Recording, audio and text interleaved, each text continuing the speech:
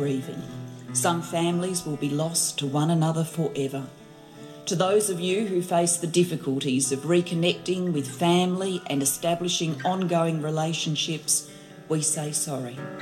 We offer this apology in the hope that it will assist your healing and in order to shine a light on a dark period of our nation's history.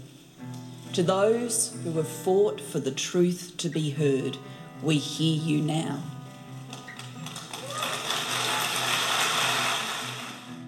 You're listening to Adopt Perspective, a podcast for anyone affected by adoption. I'm one of your hosts, Jo Sparrow. This podcast is a production of Jigsaw Queensland Post-Adoption Support Service. However, the views expressed are those of the people participating, not necessarily Jigsaw Queensland. The podcast discusses adult themes and listener discretion is advised. Hi and welcome to Adopt Perspective. I'm your host, Jo Sparrow, and today we're talking about managing the lifelong legacy of adoption, weathering its storms and rejoicing in the sunny days with someone who has a great deal of experience with both, Colette Glazebrook. We had such a great chat, Colette and I, that rather than editing some out and missing out on it, I split the episode in two and will release the second part on the 17th of November. So without further ado, let's get underway. Colette Glazebrook was born in 1948 and adopted 3 days later. She has volunteered for Jigsaw Queensland on the management committee, as a peer support worker, support group facilitator, and in many other roles for more than 2 decades. She published a book about her adoption experience called Facing the Fears in 2007. Colette celebrated her golden wedding anniversary to Brian a couple of years ago and is a proud mother of 2 sons and a grandmother. She is also the sister of Trevor Jordan, our current CEO and former president. Welcome to Adopt Perspective, Colette. Oh, thanks, Jo. I know it's amazing to think how long I've been volunteering at Jigsaw. The years just seem to go, but I think it stacks up to about 23 years. That is a great commitment.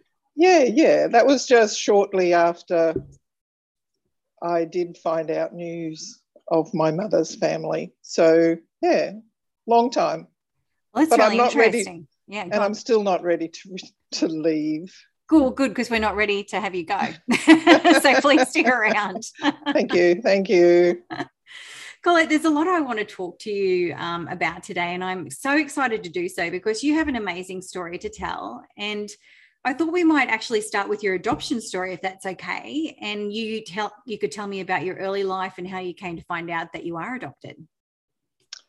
Yes. Well, my story does seem long, and I often reflect how over the years I've become very good at listening to the stories of others and maybe not as practiced or polished at telling my own story. But on reflection, I can see how it has shortened and shortened and shortened. The older I get, the more easy it is for me to condense it, not lose the value of everything that's gone on in my life, but, just time has given me the wisdom to be able to reduce it. But I was adopted as the second daughter in the family. My older sister's 3 years older than me.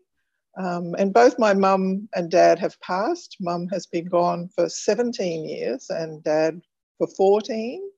And I think that was a great leap into looking at adoption and my life in a totally different way. It was as if you really do become an orphan when your parents go and you realise how much you're going to miss them. So I think for me, the story of adoption came when my sister was 8 and I was about 5. Mm-hmm. And one of the words on my sister's spelling list was adopted. Oh, wow. And my mum chose that time to tell us. She tells us that it was never their intention to not let us know we were adopted, just that awkwardness about when's the right time and when are the children able to absorb what's being said. And of course, they had no support, nothing like a Jigsaw or no one to help them or guide them. Yeah. But that was the first time I recall being aware. And I actually had no questions. In my whole life, I asked very few questions about adoption. It was as if I just went inside somewhere and my voice didn't come out to ask questions. My mum was generous and my dad were generous, trying to help me explore it over the years, and especially around 1991, when in Queensland we were able to gain access to the information of our birth. And my mum used to cut things out of the newspapers to show me, because I was a very busy working mum and a busy life, and she'd cut little snippets out of the paper. And I remember her giving me lots and lots of information about how to apply for your history and all that sort of thing. But I honestly and truly was not interested. I don't know why. It doesn't seem to make sense. I'm a curious person. I love to learn, but I didn't internally have any motivation at all to look. And perhaps I was just a bit timid and shy, but that was how it went for most of my life. Yeah. So can I just quickly ask, you said that you had no questions. Were there questions in your head? Like, did you think about it and then just you weren't motivated to express them, or you didn't even spend a lot of time musing about it? I didn't overspend time, but I think I felt scared. Yes. And so with my brain of today, I'm able to see that I withdrew. And so for me, we've often talked about there being a gap for adoptees where you hold back, for me, I see it as a gap between my heart and the rest of the world. So if I felt frightened or unsure, I would just withdraw and go very quiet. And it was a safe place. It wasn't necessarily a scary place for me to withdraw. I think I could caught sight of myself maybe sucking my thumb and sulking about something at times as I got older, but it's something I've used through my working life as well. It makes it very easy to be a leader when you're able to separate yourself from what's actually going on around you, if that makes sense. Yeah, but I think I withdrew and there went my voice. So when I'm in there, I'm not actually, it's not the right place. I always say to people, it's a lovely place to visit, but it's not a good place to stay. And it's certainly not a good place to live, withdrawn from everybody. So a lot of my work over the years, I guess, in the last 20 in particular, have been to make sure, or to be able to recognise or catch myself when I've withdrawn and gone in there, because that's not my choice anymore. My choice is to stay out in the real world and go for the ride and take the lessons and, be present for others. So, yeah, but the voice, I think I've worked on that voice over the years, and people who know me will find that difficult to think me other than a confident person who's able to speak publicly. I've held and facilitated decades of support groups with Jigsaw, both open and adoptee only. And but when it becomes your personal life, there's another Colette, and that's the adoptee little girl Colette, pardon me, who is happy to withdraw if outside's looking a little bit stressful or whatever it might be. Yeah. I think my personality still does that. Yeah. So I know you had a busy career and you're a mum, and there's not a lot of time to do anything or explore anything during that time. But obviously something happened when you were almost 50 that motivated you to begin exploring and questioning. So can you tell us about that? Yeah. I mean, seriously, I'd had 2 children. I'd had 30 years in the finance industry. I had a very senior position and I managed a lot of people and clients. And one day I just went, I'm not learning anymore. I'm going to stop. There's got to be another career that I could go to. There was a call for me to move to New South Wales, which in those days, Sydney head offices, I asked, could I still live in Queensland and run that role, which people can do today. But back then, of course, no. So I made the choice, excuse me, I made the choice to resign from that position. And I felt really confident I would just go and find another career. So I got a phone call unexpectedly from someone I'd met through my working career and said, do you want to come and be a business partner in my consultancy business? And I went, oh, whoa, how interesting. So during that, there was a lot of training, and to become a good consultant, we believed you need to know yourself well. So when you enter the room with clients, you're really there. You're not bringing your own problems. So as part of the training, we had organised to have a guest speaker come, and he was an international speaker. And as I would always think it would be to have an aha moment that, yes, it's now the time to go and find your birth family information. Mm-hmm. I always imagine, I don't know, bells ringing, music playing, drums pounding, whatever. No, this guy just presented, right? And the story was about himself, how he had this passion to become a sailor. But the family he lived in, none of them were sailors, and they just didn't get it. He was there really to inspire us as a team to not hold back and to set, aggressive goals and to come out of your comfort zone and all that sort of thing. And through the course of the story, he told that he was adopted. And he retold the story of himself at 5 when he was told he was adopted. And his parents had called him in from playing with the kids in the backyard to tell him, and he could see his parents had been crying. And he thought, oh my gosh, what have I done? So then they proceeded to tell him that he was adopted and that he came from another mummy. And he said, when they finished, he said, is that all? Can I go and play football now? Well, I don't know. I think it just touched me somewhere. And at the end of it, when the session was finished, it was our practice in the group to pair up and share our stories with others. And so the person who came towards me got a lot more than he expected. As I burst into tears and started sobbing, I said, and all I could say was, it's time. I need to go and find out about my family. And I think he thought I was having a heart attack. But it was so quiet, and it was unexpected, but I didn't stop from that point forward. I contacted the department because my mother had been priming me on how to do all of this. Yeah. I didn't seek out Jigsaw. I went straight to the department. And in those days, they were quite easy to approach. Yeah. And not so many computers involved and pre-prepared forms. And the ball got rolling. And I put in my request for information, met the most amazing caseworker, who, on reflection, I can tell was an exceptional person in that area.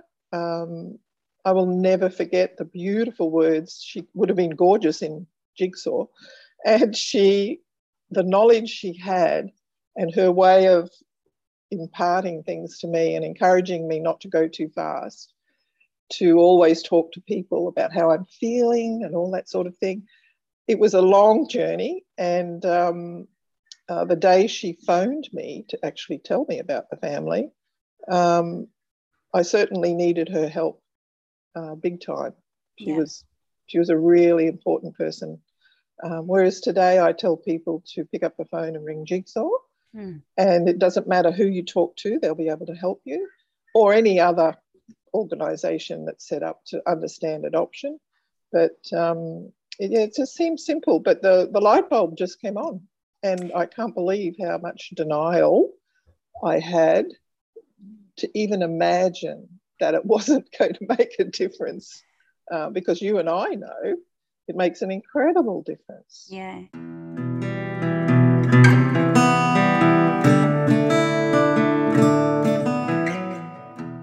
Actually, one of the things that just struck me about what you said is like I did my search in 1991 and I was 19, and the difference between getting advice when you're 19 and getting advice when you're almost 50 is much, because I probably heard the same information from people about getting support, thinking things through, and I was gung-ho. I didn't need the help. I was fine. I didn't, I'm just going to do my thing. Thanks very much. So years later I got the help, and which would have been really helpful back then. But that's 19, I guess. I didn't have the wisdom to listen. No, I love it. I love the inability to be well-mannered is how I look at it. I love youth. I love youth, right? And I still love young people. Without young people injected into organisations, it's just not good. It's lovely to have the older wisdom around, but we need that, I don't know, urgency. So when obviously my practice at withdrawal that seemed normal is not necessarily good or for all of your life. But at 19, I just love, no, I'm going.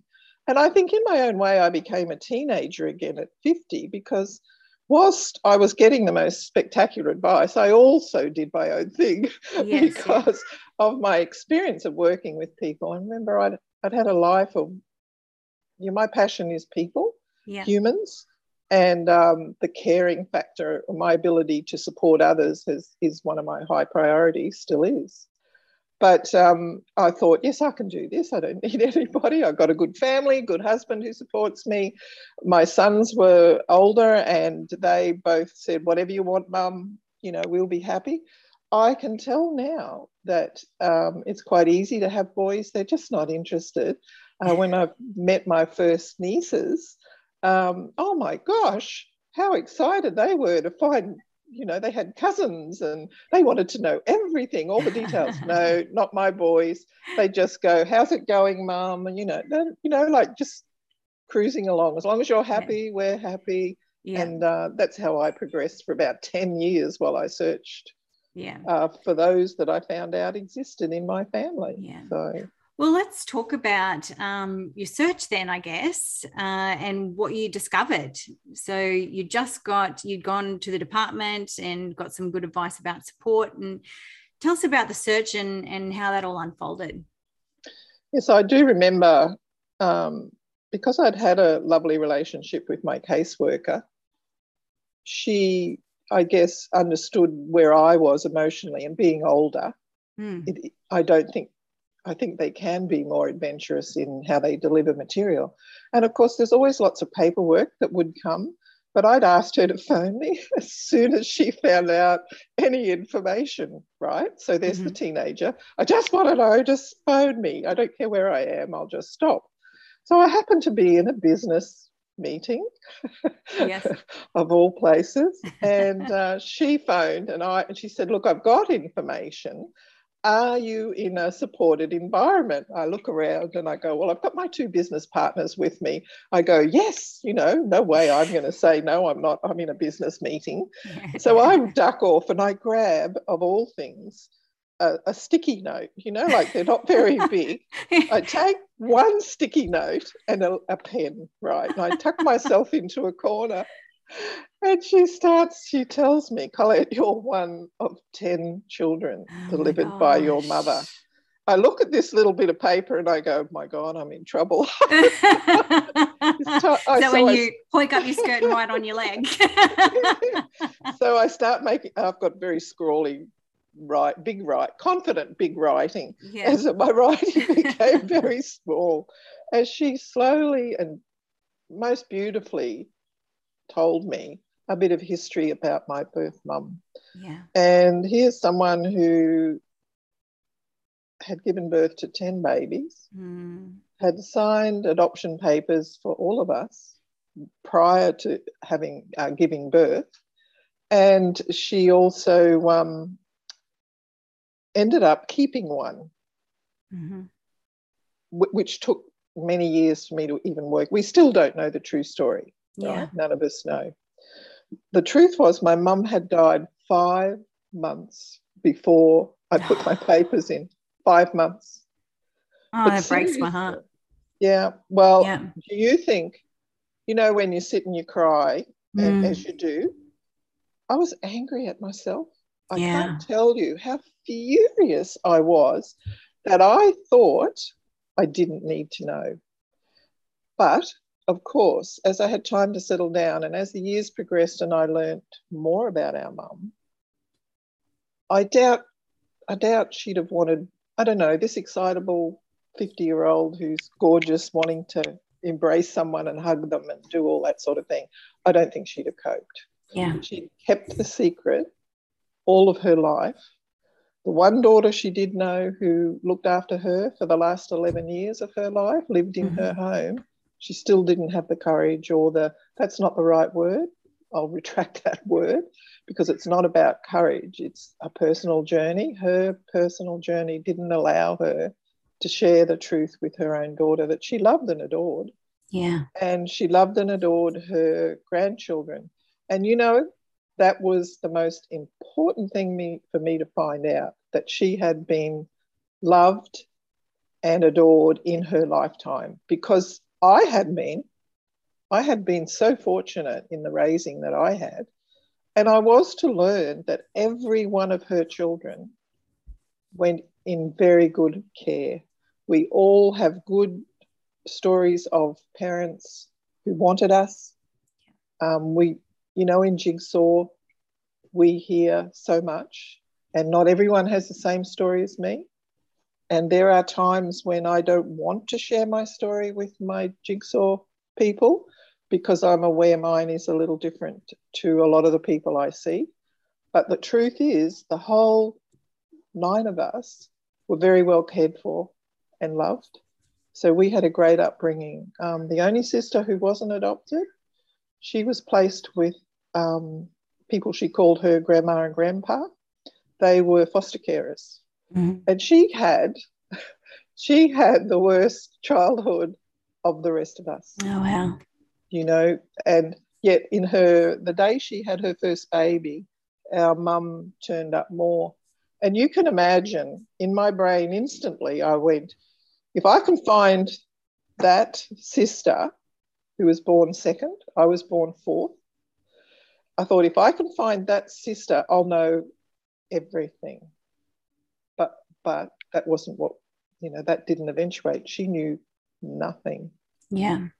So the search to find was quickly pushed aside because my angel from the department, my angel as I called her, she delivered the news that one brother had previously, 2 years before, applied for information and left a request to say that if any other family members want information, he's available. Now, it does sound ridiculous, but I didn't go out searching for siblings, and no one in my circle said to me, Colette, you might find brothers and sisters. No one. I don't find that strange because I was the same. It didn't even occur to me and no one ever mentioned it. No one said it? No. Yeah.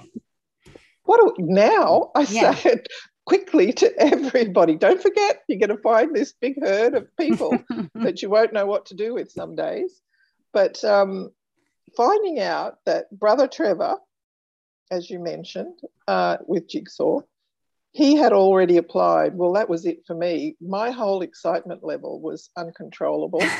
And even though I can contain myself and present very well, I was out of control. So we used to have a business postcard, had a beautiful inspirational picture on the front, a little picture of me professionally taken, and a small amount of room. So I grabbed this card, I got Trevor's name and address, and I wrote a small amount because there's not much room on a postcard.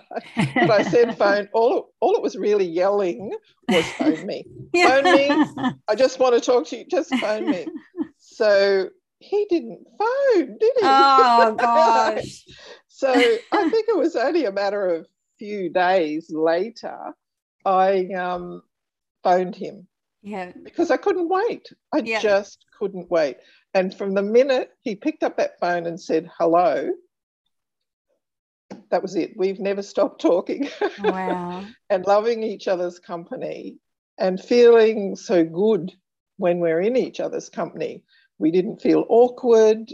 or anything. And Trevor has he was a very busy man as a university professor and lecturer. And I'm supposedly so busy businesswoman. We both decided to meet that afternoon and clear our diary, and off we went. And so we met I think he was more clever about all this than me. He'd been already involved in the adoption community.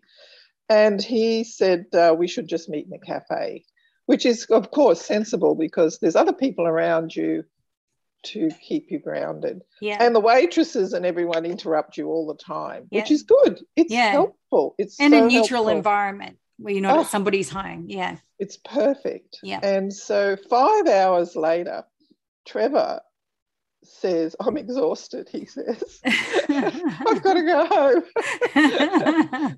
So we parted, and I think he walked me to my car, and I think one of the hardest things was to say goodbye. There was this enormous fear in me that I was going to lose someone I'd just found. And Trevor, was the first person with the same blood mother that I'd ever touched, or it's that first experience, and it's unforgettable. And as the years went by and I became the first person to greet my siblings, they hold the same emotion that I have about the first person you touch. And I understand, and in a way I became, even though there's 10 of us, I became the eldest in the family, and I was more than happy to take that on. I was affectionately called the bossy one because I would boss them all to come together and meet and all that sort of thing. But I seriously will never forget those 5 hours. There were no tears or anything from either of us. We just jumped in, boots and all, and started getting to know each other. Yeah. And it was the loveliest thing. It turned my life upside down. I always said I'm healthier today because of me taking that step at 50 than had I stayed in my state of denial. It just turned my life around. And I guess from there, slowly, that distracts you. Trevor and I met often, weekly. And then we finally brought our partners together. We've both been married a long time. And we had our families, so we're both very grounded. And when we came together, Trevor's wife, Teresa, burst into tears, and I realised she was doing what I hadn't done. And it was just lovely. Like the partners added some other dimension to the whole experience of meeting family members. Yeah. So, yes, of course, we all get on famously still. Yeah. And because when we're in that, I was just going to say, when we're in that search, like it's very self-centric, and we kind of forget sometimes that we've got partners and children who are watching us and living with the legacy of adoption as well. Even if we're not talking to them about it, they're living with us. So they're living with that and are impacted. I think Brian and I had done pretty much everything together. We're not a couple, I'd say, are joined at the hip. We've both done our own lives and careers and volunteering and all that sort of thing. And he just assumed when I had to drive from the Gold Coast to Brisbane to meet Trevor that he was coming. And at the last minute, I remember I could have probably delivered it better. I said, you can't come. I said, you can't come. I'll just take a photo and I'll go. I go, you can't come. And he could not understand. And all I could say was, I can't have you there. Yeah. The truth of what it was, I was selfish. I actually did not want to share this experience with anyone. Yeah. I didn't. I recall it. And it took, I don't know how many times we meet, Trevor might remember, but it would have been 5 or 6 before I was even half interested for partners to come in. And because Trevor had 3 boys and I've got 2 boys, the boys, whatever. Yeah. As long as the parents are happy, we're happy. Meet all these people, and I'd make jokes about come and sit on my knee. I've missed all that, playing with you and jumping around. But no, they just got on with their life. Yeah. They were beautiful.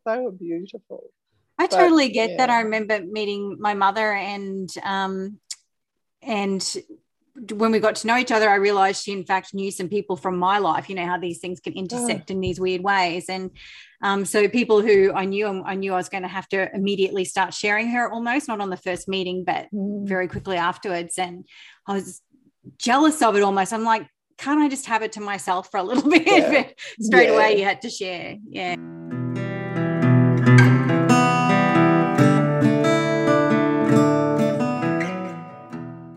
We'll stop today's episode here and pick up on the 17th of November to find out what Colette discovered about her family history and her words of wisdom about searching, reunion, and the lifelong legacy of adoption. Meanwhile, do you have a story you'd like to share with us? If you'd like to be interviewed for the podcast, jump onto the main podcast page of the Jigsaw Queensland website and complete the prospective guest form there. Note that Adopt Perspective can be listened to by people all over the world. Bye for now. Thanks for listening to the Adopt Perspective podcast. If you'd like to find out more, go to the podcast page on www.jigsawqueensland.com and you'll find a wealth of information and resources on the website. If you reside in Queensland, you can reach Jigsaw Queensland's Forced Adoption Support Service on toll-free 1800 210313, or you can call Jigsaw on 07 33 58 6666. If you live in another state of Australia, you can still call the Forced Adoption Support Service number and your call will be answered by the Forced Adoption Support Service in the state that you are calling from. In every other state, Relationships Australia operates this service. A big thank you to Matt Sparrow for composing and recording our original theme music.